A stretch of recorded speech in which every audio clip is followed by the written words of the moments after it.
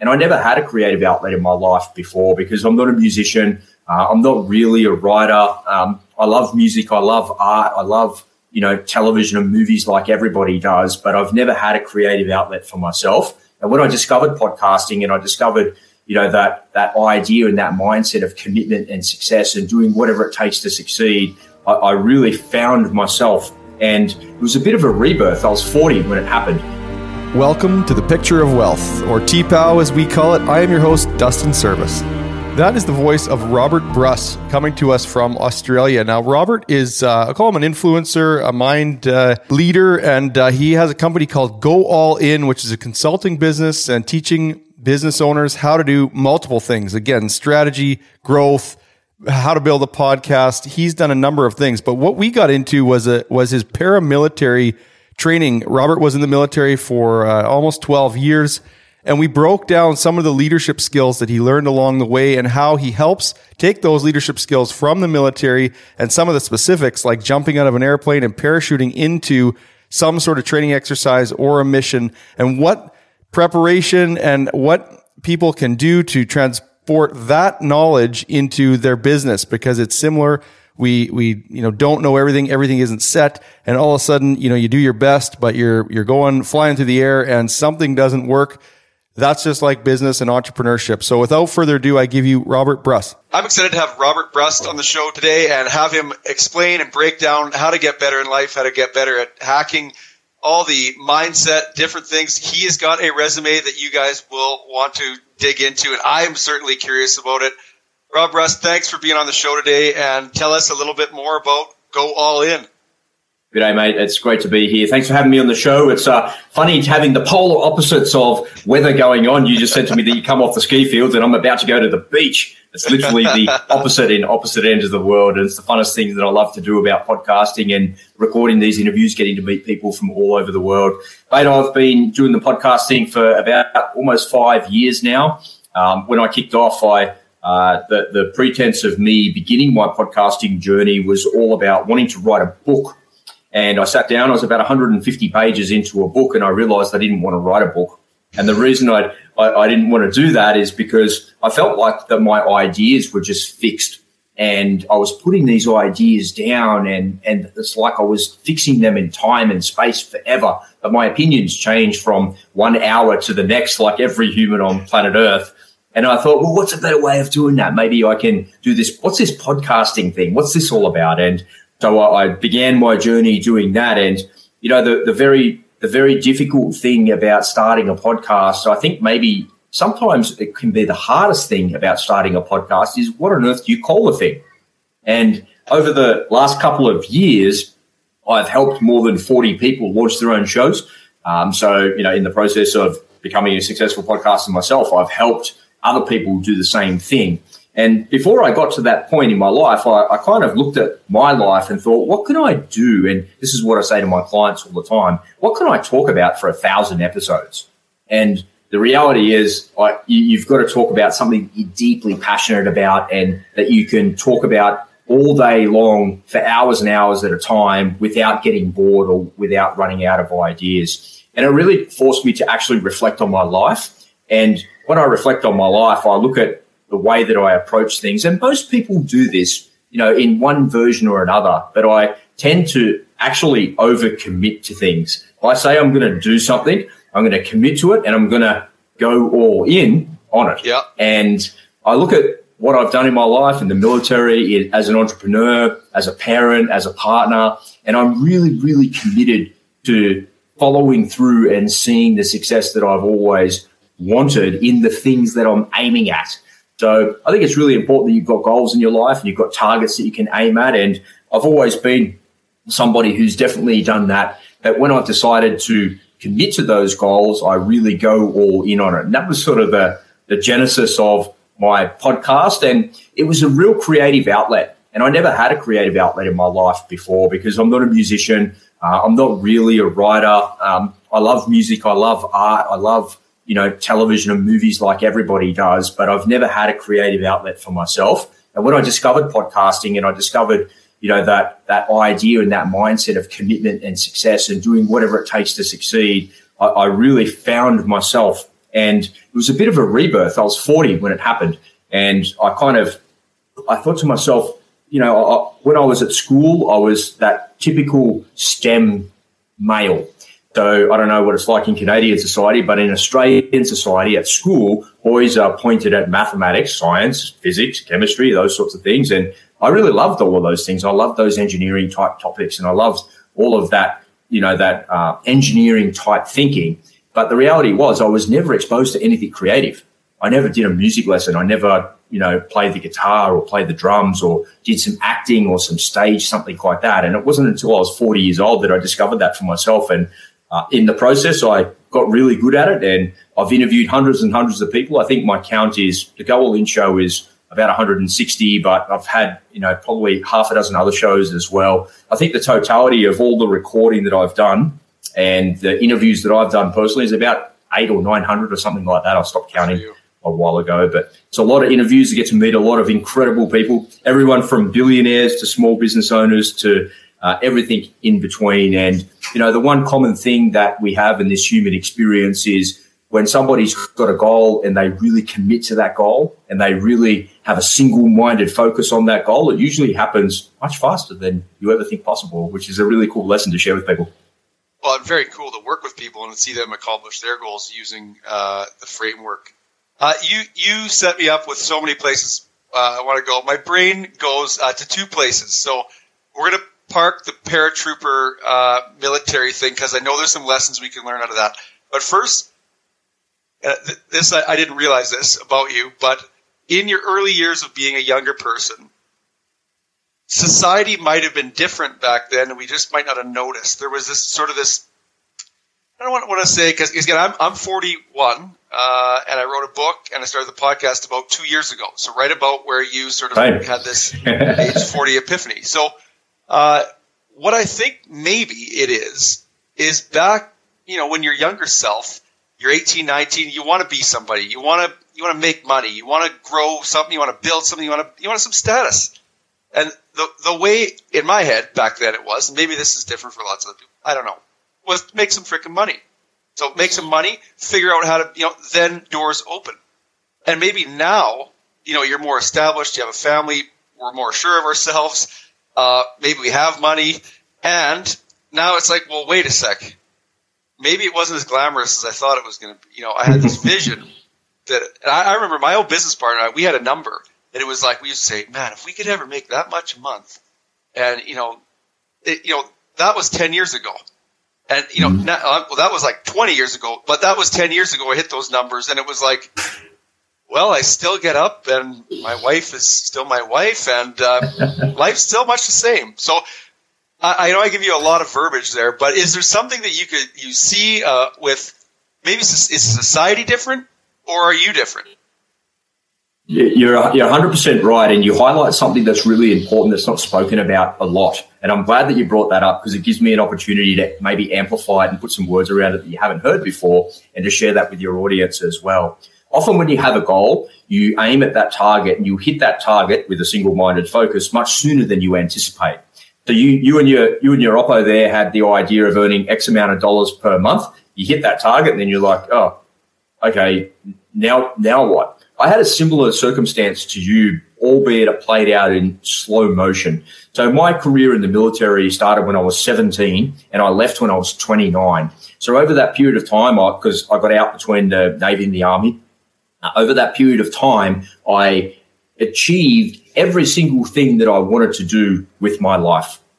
And by the time I left at 29 years of age, I was like, now what? And the last posting that I had was at the parachute school. And what do you do at the parachute school? You'd rock up to work and say to the boss, what are we doing today? And he'd look at you and go, what do you think, idiot? Go and get a parachute. We're going skydiving. And you'd go skydiving 7 or 8 times a day. And, the military has a way of taking the fun out of all that stuff. It's kind of fun for a while, but it's like a bit unfun at the same time as well. But by the time I left, I had this incredible job and this incredible experience for the last couple of years of my career. But then I'd also achieved everything I wanted to achieve. I'd traveled, I'd been in operations, I'd kicked indoors, I'd done everything that I'd wanted to do. So then I was sort of left as almost like a clean skin. Like I left, I did everything I wanted to do. I'd grown out of like running around with a gun and kicking in a door. Now what? All right. And I had to advance to the next part of my career. And to your point, am I different or is the world different? The world was very similar, very, very, very similar all the way up until 2019 in December.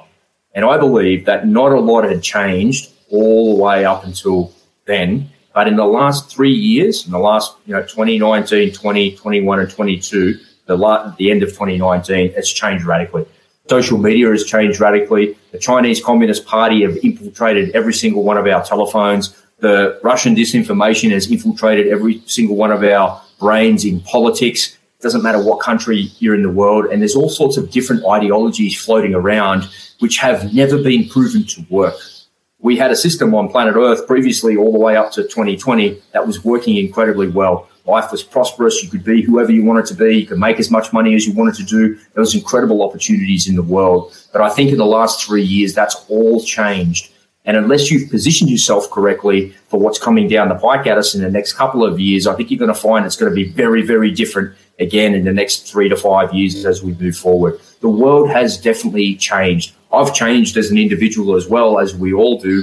We grow and we develop and we have different ideas and different thoughts and feelings about the way the world works and how you interact with it and where you belong in it. But the reality is the world has shifted fundamentally at the same time as well. So you really got to shift and move to adapt. And, in the military, when you're lying on your guts and you're loading your rifle and you're shooting and you're just starting, you're shooting at a target, the first thing that you do is what's called a 2-round bolt adjust. And you want to make sure that those 2 rounds are going exactly where you're pointing that rifle. And if you've never fired that rifle before, you do a thing called a zero. So you're zeroing the rifle to getting the scope to match up to where the actual rounds are going. And I'm really careful about all of the radical changes that we're seeing in the world. And I, maybe a little bit brainwashed from the military and from the army, but I regularly do a 2-round bolt adjust. And what that is I stop and I stand back from what I'm doing going, hey, how is this affecting me? And then if I need to readjust my zero, you would have seen it in an army movie before where he's turning the dial and the scope on the top and then on the side as well. What he's doing is he's getting the little cross references into the right places. And, you've got to stand back and do that 2-round bolt adjust. Stop what you're doing, have a look, how is this affecting me? And then fix your zero and then get yourself moving back towards your targets and keep moving forward. The world has changed a lot in the last couple of years, and unless you are flexible enough to maneuver yourself and your business within the confines that are narrowing ever more every single day in all of our societies, you're going to find yourself in a lot of trouble and dependent on the government, and no one wants to be dependent on the government. So you'll be really careful of that. What would you say, so again, I'm so excited about this. So we are wading into uncharted territory for the conversation. So again, some people, if you're political and don't like that stuff, maybe step out. But if you like hearing sort of how politics affects your mindset, the one thing that we found in coaching clients and working with financial planning clients through the pandemic was there was a lot of people, I'll say, intaking and processing a lot of things that, and then letting those things impact their life. So that, you start seeing negative sort of mindset set in on things that they were pretty positive about before. But, going kayaking with their friend, whether stuff's happening or not, that still can happen if you organize it. But once your head starts to get swirling and you start being focused on other things, you can get distracted. So how do you balance how much you take in? Because being military background, and again, I do lots of life insurance work, so managing risk and analyzing risk is something that you are deeply well-versed in. It's your life. So I don't know anyone else who could talk to this talk, but managing risk in paying attention to what's going on in the world and living your best life now, how do you balance that? Well, time is a constructive. Time is a construct of humans. That's the way I answer that question. Time is a construct. Think about it. Where are you right now when we're talking right now? We're in the present. In the internet. Well, we're in the ether, right? In the magic ether somewhere floating, right? But the reality is we're in the present. Whatever time it is there for you now, it's the same time here. We're just on the other side of planet Earth, and technology allows us to connect. But if I sit here for a moment and I think about all of the bad things that have happened overnight in Ukraine, the artillery strikes and all of the death and destruction and the chaos of the world, that can actually drag my energy all the way down really quickly. And if I sit in that energy and I stay in that energy, it can be really, really bad. But the reality is all of that stuff has already happened, but I'm thinking about it in the present. But then if I let that stuff that happened already affect me into my future, when I get to that point in the future and that becomes my present, that drags my energy down as well. Preset.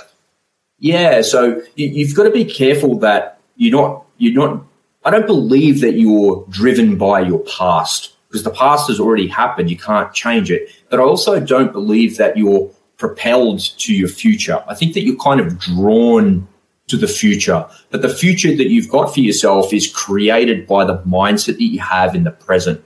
And it's all about your state of being and your state of mind, and that the energy that you're feeling inside of yourself when you're watching that negative news story, or you're watching that funny cat video, or that stand-up comedian that's giving you a little bit of respite from the craziness of the day, will determine what your future will be. So there's no such thing. I don't believe there's any such thing as happiness. There's the centralized part of where you are. Happiness is a little bit right of the middle, and sadness is a little bit left of middle. But most of the time, we're not happy or sad. We just are. You're going to be careful of looking for happiness or looking for something that's going to make you feel better, meaning a better investment, making more money, better business decisions. Those things are not going to make you feel better. Those things are the outcome of the work that you need to do. And you're doing that work because you're looking for a result in your life. And it's very, very difficult to manage those things and to divide those two things apart, from the result that you're getting and the feeling that you get, and the feeling that you're getting as you're actually trying to get those results to happen for yourself. I think it's really important that people be a little bit more mindful of the energy that they're receiving from all of the inputs that we're getting from social media, from news, from politics, from your friends, from your family, and all of those things. And then that energy is taken on board. Okay, cool. And instead of putting that energy back out, just step aside and let that go past you, and let it flow through you on the other side of it. And don't let that impact what's going on in your life. Yeah, sure, it's important. It's important to keep one eye on the news. It's important to keep one eye on social media. It's important to stay connected to your friends and your family. But don't let that determine how you live your life. And for some reason, we've all forgotten in the last couple of years, you think that with all of the lockdowns and all of the craziness that we experienced, that we would be more interconnected than we ever were. And we are in some ways, but people seem to be more lonely than ever before, despite the fact that they can talk to somebody in Canada on the other side of planet Earth, like with a snap of the fingers. It's strange things. So I would say that you've really got to concentrate on your own personal energy and understanding how the things around you are affecting you, and making sure you're not putting out that negativity. And if you're only putting out those positive vibes and good thoughts and good things that are out there, and it's the power of thinking positive. It's cliche and a bit cheesy and corny, but it's true. It works. When I think about the people in my life, I feel like happy. Like I feel like I get to go see my business partner. I get to go see my mum, my brother, my friends, and the people that are around me. They're really these people have happy dispositions. They're not negative. They've got some negative opinions and we disagree about certain things, but it's not really a big deal. It doesn't impact on my relationships with them. And it certainly doesn't impact on the way that I live my life. And I feel like my life is progressing in the right direction and things are feeling really good, and they're constantly on the upward gradient. Some days they're more upward than others, but as a whole, they're kind of progressing forward nicely. It's a good way to live. It's a good way to feel.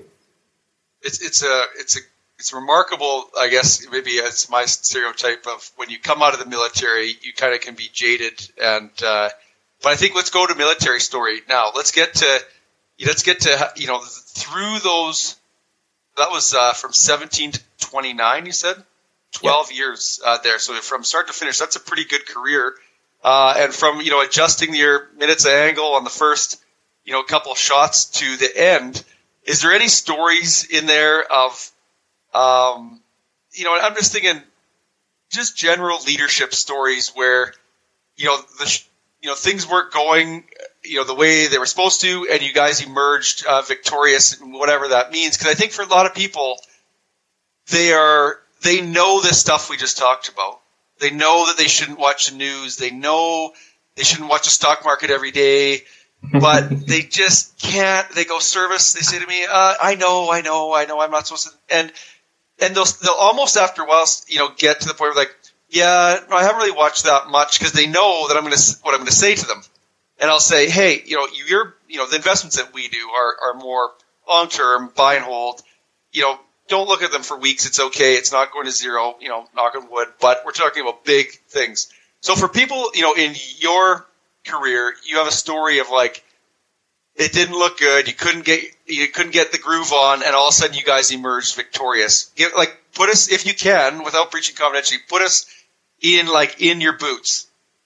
Well, I don't really have any war stories. I've only really got funny stories and so much funny stuff happens to you in the military, which is never really spoken about very much on a podcast. So, I'm not going to tell you a story about some gunfight and we nearly died and then we made it through some bullshit like that. It's none of that. So, when I was a young guy in the Navy, one of the jobs that I had, so I was a combat systems operator. So I operated radar, sonar, electronic warfare gear. So that's my day job. But the other side job that I had on the ship was as a ship's diver. So the ship's diver is required to, when the ship comes alongside, we go and put the grates on the ship so it doesn't like suck in all of like plastic bags and all sorts of things. And you do all sorts of work under the water. You might have to do a probe on the actual prop to make sure the engineering part of it's all working. So it's an okay job. That ports are so messy with bottles that it sucks into the impellers and stuff? Oh, man, animals, dead stuff, like horrendous. Like I can tell you some stories there, but, it's not very pleasant. But, you're looking for a lesson there, so I'll share this lesson. So one of the jobs of the ship's diver is if there's ever a man overboard, a warship can recover a man or woman overboard one of three ways, either with a helicopter, which is the most complicated way because you've got to pull the helicopter out and unfold the motor blades and take off and go and do it, right? So that's typically used if someone's fallen overboard and we haven't known about it for some time.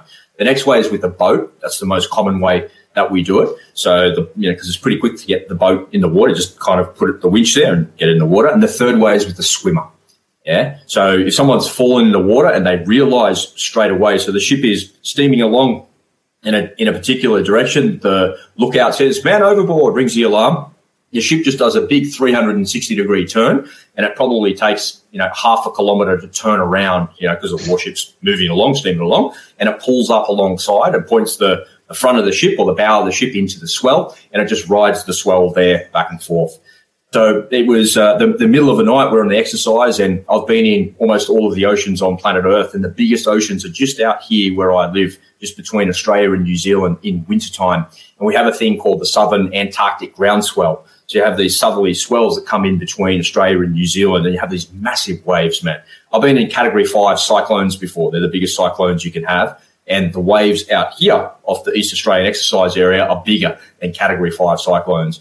And I was lying in my bed and I heard, man overboard. And it's like the exercise, right? And I was like, okay, waiting for, recovery with the helicopter or the boat. And they said, recovery with a swimmer. I'm like, man, that's me. Really? So I run down to the back of the ship, get my wetsuit, grab my fins, grab my mask, get back, and the ship is stopped in the water, right? And when a ship stops in the water in the open ocean, the thing's like pounding just with the swells. And the swells must have been probably 14, 15 meters. And the ship stopped, and it's like virtually like rolling sideways and up and down. So I get right to the forecastle of the ship, and there's just a dummy in the water, right? So you can see the dummy. And there's a bunch of people. There's about 7 or 8 people on the forecastle there. So they put like a helicopter strap around your waist as if you're going to be winched into a helicopter. I wear that around my waist, and I jump into the water with my mask, into the water, and then I lie on my back and I'm looking up at the guys above me, and they're pointing left and right. And you're just swimming on your back until, I hit my head on the dummy. There's the dummy, and I unclip the strap, clip the other strap around the dummy, turn around, and I put my hand up, give them a thumbs up, and then they pull you in. And as they're pulling me back into the ship, and bear in mind this is nighttime at winter in 14 or 15 meter swells, or the biggest swells I've ever been in. And I think that's what they're testing, right? That's the whole point of the exercise. But as the dummy gets pulled up the side of the ship, they pull the dummy up. It's all good. But as the ship goes up in the swell, all of the water gets sucked in to under the side of the ship. And I'm thinking, I can feel myself being drawn in like the world's strongest rip. I'm drawn in. And as the swell comes down and the ship comes back down, it like pushes you back out. It like spits you back out. And they're holding on to me with this line. And I'm thinking, if this line goes, like, how are they going to get me out of here? Well, they're going to have to come put the real man overboard, right? They're going to have to put the boat in the water or the helicopter, and they're going to come and get me. So I wasn't really worried. But when I don't know if you've ever been near a warship, but you look up at a warship, they're pretty tall. But as the thing's coming out of the water, riding on a 15-meter wave, and I can see the sonar dome on the bottom of the warship, I'm looking going, wow, man, that's like high, and I can feel myself getting sucked into it, and then it comes down and gets spat out by this giant wave. Anyway, after about 20 minutes of this, I'm like, ready, go. And they eventually pull me up. And I got up and I looked up at the captain and I thought, you idiot, what did you make me do that for? And he kind of looked at me and goes, good job, well done. Went inside the bridge and started up the ship and off we went on our exercise. And I looked at everybody there and I thought to myself, you know, in the military, you don't do anything by yourself ever. And it's a metaphor for life. You don't do anything by yourself ever. And if you think that you could jump off the side of a warship at night time to try and save somebody in a 15-meter swell without being tethered to a rope and having 10 other guys holding on to you, you're wrong. And it's a metaphor for life. If you think that you can dive into business and if you think that you can do everything by yourself, that you can write the content, you can build the website, you can shoot the video, you can record the audio, and then you can do all the advertising, all the marketing, and you can manage the money, and you can actually work out the balance sheet and work out the profit and loss, and then invest the money that you can't do that stuff by yourself. And it's a lesson that stuck with me forever. Whenever I feel overwhelmed in my business and I feel like there's too much coming at me, I always remember those 10 guys that were pulling on the rope. And all I need is just some more people behind me helping me pull on that rope. Things will go a little bit faster. If I need another developer or I need another advertising guru or somebody to write me some copy, I can just go to Upwork and all of the world's knowledge is right there at my fingertips. There's kind of no excuse. But in small business and in life in general, we have this myopic view thinking that we know the answers to everything and we can solve all of these problems. But the reality is you don't have to. And you know what? It's just way more fun when you do it with other people. But that's a lesson that stuck with me. And it's not really a leadership lesson, but it's a reminder that you don't have to go it alone. And nobody in the military does anything by themselves ever. You know, it's a fallacy that Jason Bourne runs around with a gun by himself trying to catch bad guys. It's bullshit. There's 25 people in an ops center behind him telling him where to go, what to do. And, you know, where did he get the weapons? Where did he get his boots from? You know, there's a logistics guy behind him. So, you know, for every one infantry soldier, and this doesn't matter what army you're in, for every one infantry soldier on the front line, there's 10 to 15 people in the rear behind them. So nothing happens in isolation in the military. But for some reason in life, we feel like that we're isolated. We have to do everything, but you don't. So remember that lesson. And I share that story of the ship going up and down as a visual there to help you to remind you of it. It's very fitting to surround yourself. We're the sum influence of the 5 closest people around us. And totally. So, you know, your ex-spouse, your new spouse, your coworkers, your boss, you know, whatever. It's like you want to change your direction, you might have to change some of those influences. And again, you know, substance and all that stuff can be part of it as well. But in that story of the military and your background, is there like anything else that pops out from the standpoint of like thinking like your colonel or your captain or whoever, that they shared a message down? Again, I just watched that thing with my kids, and it's Colonel somebody, and his message is make your bed. Have you seen that guy? Yeah. Admiral William McRaven. Yeah, that guy. So is there any leaders in your past that have given you tools that you still use today that are some of your go-to moves, or any comments, or, you know, make the bed, all that kind of stuff? You know, it's a great question. It's probably a little bit more practical, and again, I'll share some funny stories with you if you like. It's not so much about the leadership, but it's more about the attitude and the mindset. When you play for your country, you don't really notice these things because all of this stuff happens gradually to you. But anybody that's in the military plays for their country. You're playing first grade.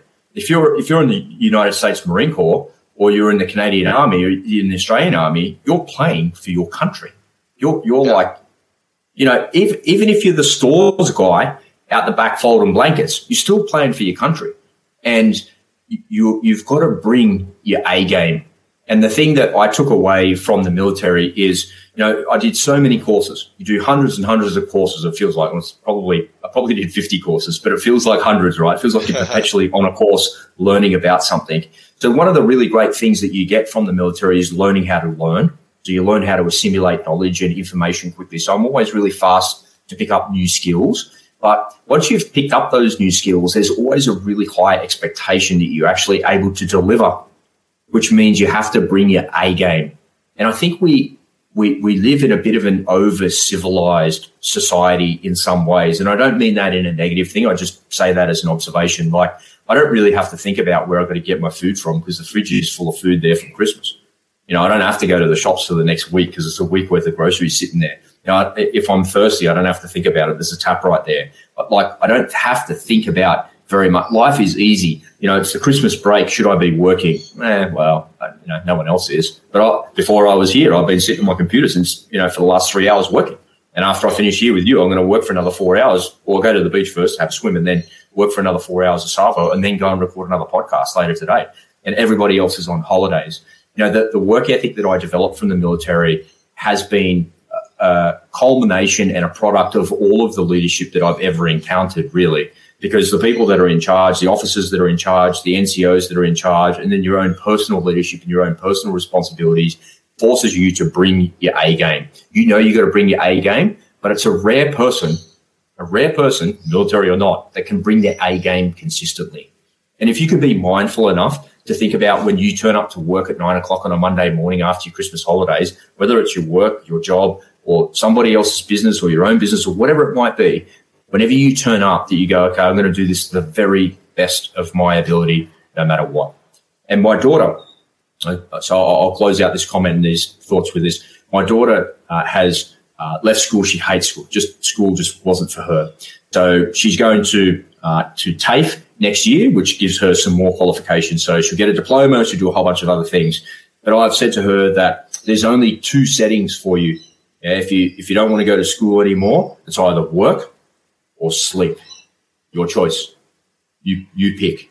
And, imagine if I was your old man. It's like, I'm pretty hard on her like that. And I say it to her like that. It's work or it's sleep. They're your two choices. And she's gone away and got a couple of jobs. And, she's only 16 years old, so she's not very old. So she's working in a hamburger shop, she's working in a restaurant, and she works in an ice cream shop. So she's got 3 jobs, right? So she's working quite a few shifts, and she's making some money and doing okay for herself. And I'm trying to breathe that work ethic into her. And I said to her, when you go to work, and if you're flipping burgers or you're putting salad on buns or you're doing that, what I want you to do, what I want you to do is I want you to look at the people around you. Yeah? I want you to pay attention to the people around you because they're going to be sad, sorry, complaining, whinging, negative about everything. And I want you to make burgers to the best of your ability. I want you to do the very best job you can every time you go there. And it's not to win brownie points with the boss. It's not to be a better employee or be the employee of the month, but it's to actually build and breed that ethic inside of you that when you do something, you do it properly. And you bring your A game every single time. Whether you're flipping a burger, you're changing a tire on a car, or you're dealing with somebody's financial planning, you bring your A game every single time, no matter what. Because if you go there and complain about that job, or you complain about your business, or you complain about those customers, you'll eventually leave that job, you'll go somewhere else, and guess what? You'll complain about that job, you'll complain about that boss and those customers and all of that bullshit that goes there. So in order to stop yourself from doing that, what you need to do is to bring your A game every single time and be the best burger flipper you could possibly be the best ice cream scooper you could be the best table runner you could possibly be. And I've seen a complete fundamental shift in her hating school, being free from school now, and going to work and coming home with a smile on her face. I pick her up late at night sometimes because she hasn't got a license yet, but just loving life. And, you know, and all of that comes from my brainwashing, which is what it is in the military, of being as professional as you can, as skillful as you can, and bringing your A game every single time you have to. But it's a rare person that can actually do that. And I share that to remind the audience that you can do it. Anyone can do it. You've done it before. Just do it more often. I don't know, listener, if you're thinking what I'm thinking, but my brain instantly goes to concentration. So in this day and age, maximizing our concentration, I think it's unspoken about. I think it's maybe unstudied. Maybe it is studied. I just haven't looked into it. But this is almost sharing some of my personal baggage that right now, you used to be able to dive deeper into things when your business was smaller. When your business was smaller, you could have all this time to be creative and mess up stuff, try it again. Now, you get a successful business, you got staff, you got demands, they're pulling, different things are pulling at you. And there's exciting things that are pulling at you too, but you can't maybe put as much time as you wanted. So you could either, farm it out to Fiverr and Upwork and all these things and try and, but some of that work can be, some of it's good, but if it's really, you've got a vision, you need to spend enough time and concentrate long enough to get the wheels in motion to hand that off to be built. But in the military, did they have any sort of training or exercises on concentration? I'm envisioning like in exercises or whatever, it's like there's like stuff happening all over, and how you concentrate and not get lost in drifting thoughts. So you drifting thoughts and you're not paying attention, you get shot. So, is there any exercise they did where it was like, and I don't want to take any words in your mouth out of assuming, but it's like exercises, training, a course, one of those 50 courses, was it on concentration, or any comments on that? It's not so much that they train you. What you do on a day-to-day basis is not much different. It's not much different to any other job.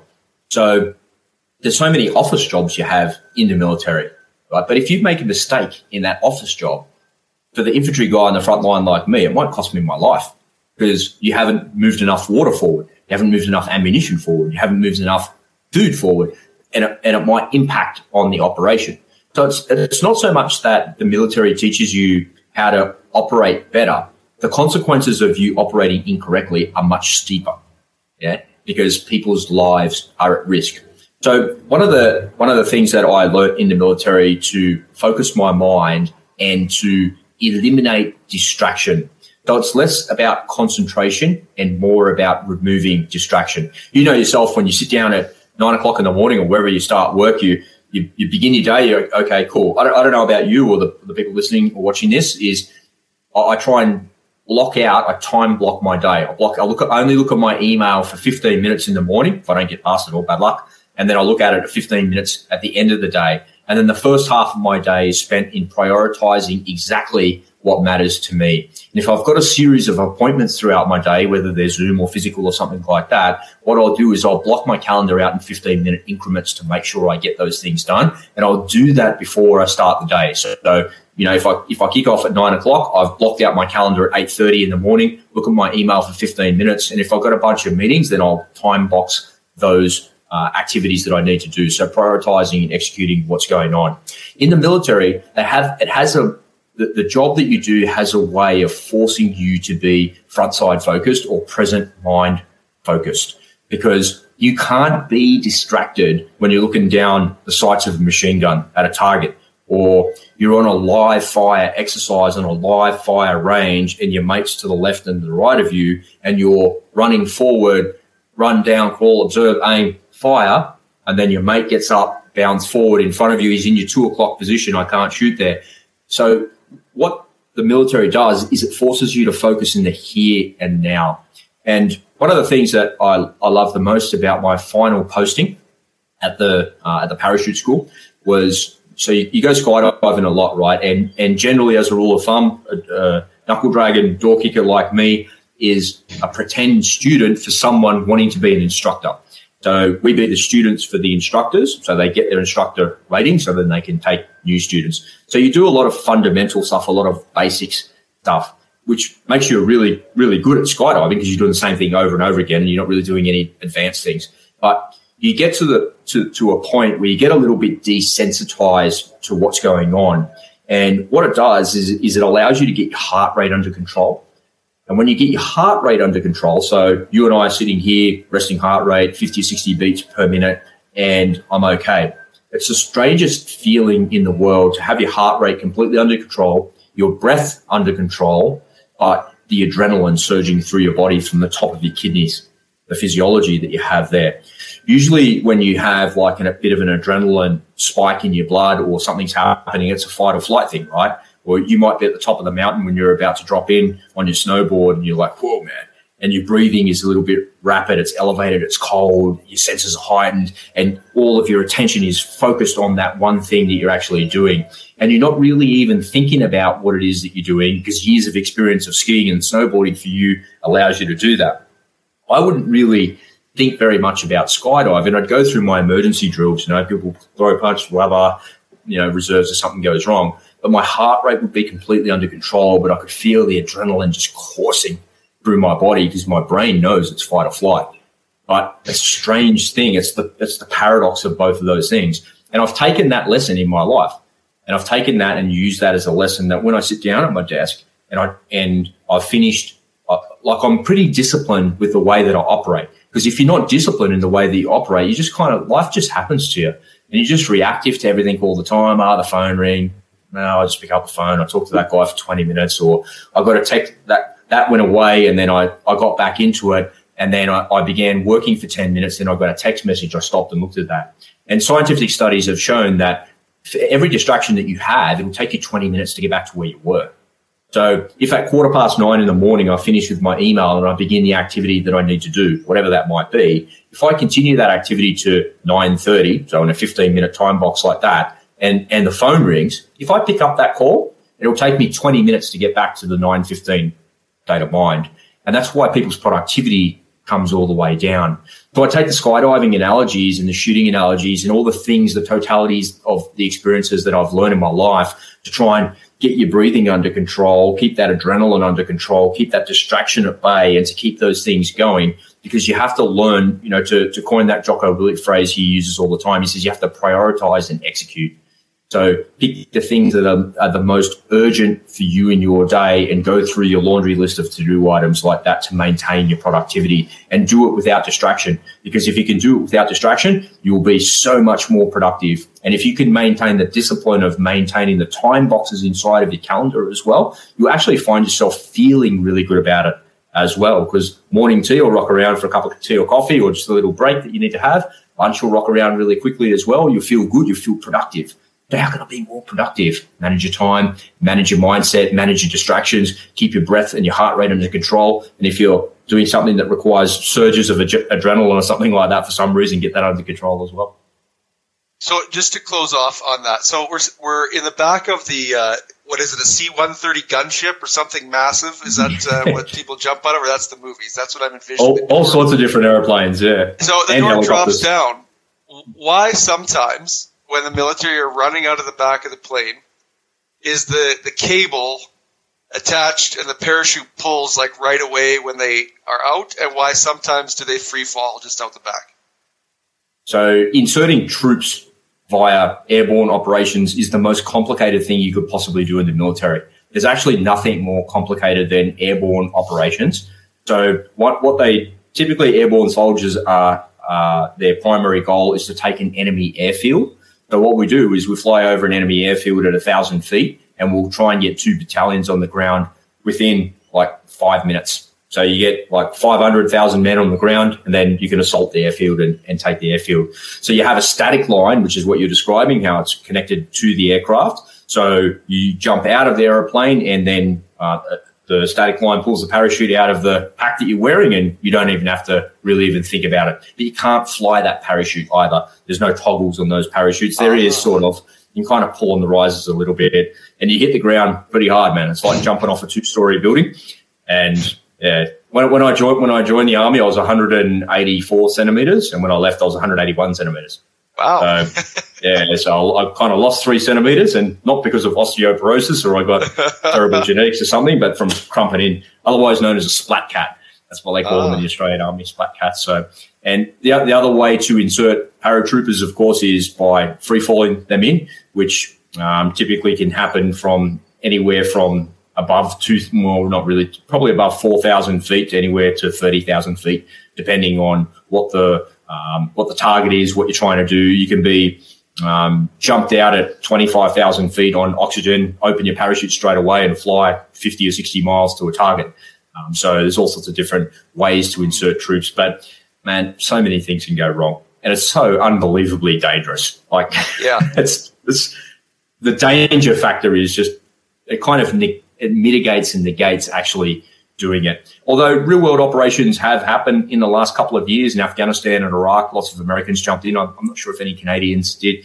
And I know that the Russians tried to jump paratroopers, 2 battalions of paratroopers into Hostomel Airport, and they got their asses completely kicked. It didn't work. And for one reason or another, they're using World War II tactics to try and make it happen, and it didn't work. And if you rewind the clock all the way back to World War II, when Hitler used the Fallschirmer, the German paratroopers, to jump into Crete, he said after that they would never ever use paratroopers ever again. So it kind of developed like a sitting duck. I think you're kind of floating down, and if they notice you, you don't got much place to go. Back in the day in World War II, they didn't have the risers that came up from your shoulders. So if you think of a parachute, it doesn't matter what sort, it comes up from your shoulders, right? You get your hands up on the risers there. Back in the day in World War II days, it came out from the small of your neck, so out of your back there. So and they landed like a cat. They did this cat landing. So imagine jumping off a 2-story building, hands and feet first, like a cat, like on all fours.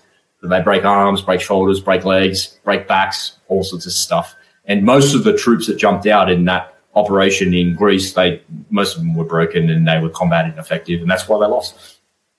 Well, thanks for that. Was a sidebar, and I got one other sidebar question. So when you were in the military, were you able? Because I do lots of life insurance, and so managing risk and trying to help the underwriters understand who these people are that we're trying to help get the policies for. Were you able to get life insurance during that time? When we went to East Timor in 1999, it was the biggest operation since the Vietnam War for the Australian Army. And I can remember the boss coming out and saying, hey, if you want to get an insurance policy, here's where it is. If you're killed in operations, this is what happens for your family. This is how it all works and stuff. And people were reading through the policies, soldiers don't get paid much money. They're like, I can't afford that. If I get my arm blown off, I could have that. I could have that one. So I just like, whatever, man. If, that's going to happen to that guy. Yeah, that's right. Yeah, that's 28 or 25. That's right. That's right. Well, then you get a little older and you start seeing a few people around you. Well, Robert, I had a lot of fun with this podcast, and I'm sure we could do another one. But where can people find you? And then I have one final question for you. Yeah, sure. The best place to find me is on YouTube. If you just head over to Rob Brus Official on YouTube, or you can find me over on Instagram at rob.brus77. So I'd love a connection. I'd love to hear from you. I'd love to hear your comments and see how you're going with your time management. If you're able to time box your calendar, let me know that. If you need a hand with that, I'm happy to help you as well, and happy to have a chat too. Yeah, listener, I did check out Rob's YouTube. It's got a great following, lots of interesting topics there. So, Rob, final question. What is your ultimate picture of wealth? My ultimate picture of wealth is recurring income that never stops and never goes away, where I don't have to swap my time for money. And it's something that I work towards every single day on a bunch of different projects. So I've got several streams of recurring income coming at me already, but I've also got lots more in the pipeline, and I'm looking to grow that. The ultimate picture of wealth for me is somewhere in the vicinity of about $200,000 a month in recurring income, where I've done the work once and I get paid in perpetuity for that using online tools, online systems. So that's what I'm working towards, and lots of great things happening in my world, and I love that. I love it. You were the first person to actually be open about a number and just say it, and recurring revenue. Love it. Thank you very much for being on the show today, Rob. My pleasure. Thanks very much. Thank you for tuning into this episode. If you enjoyed the show, please like and rate the show, share with a friend, or use your new knowledge in your next conversation. If during the show something gave you a pang of inspiration, motivation, or sense of uncertainty, act on it now. Get the clarity you're looking for. Find the permission you seek. Go to servicewealth.com to discover how others are learning how to take Fridays off, or buying a recreation property, or spending more money. If you're an organizer of an event where you believe my philosophy on finance and lifestyle design would be applicable, go to servicewealth.com and book me as a speaker at your next event. If you want a copy of our new book coming out soon, send me a message on Instagram or Facebook, and we will be sure to get you a first copy.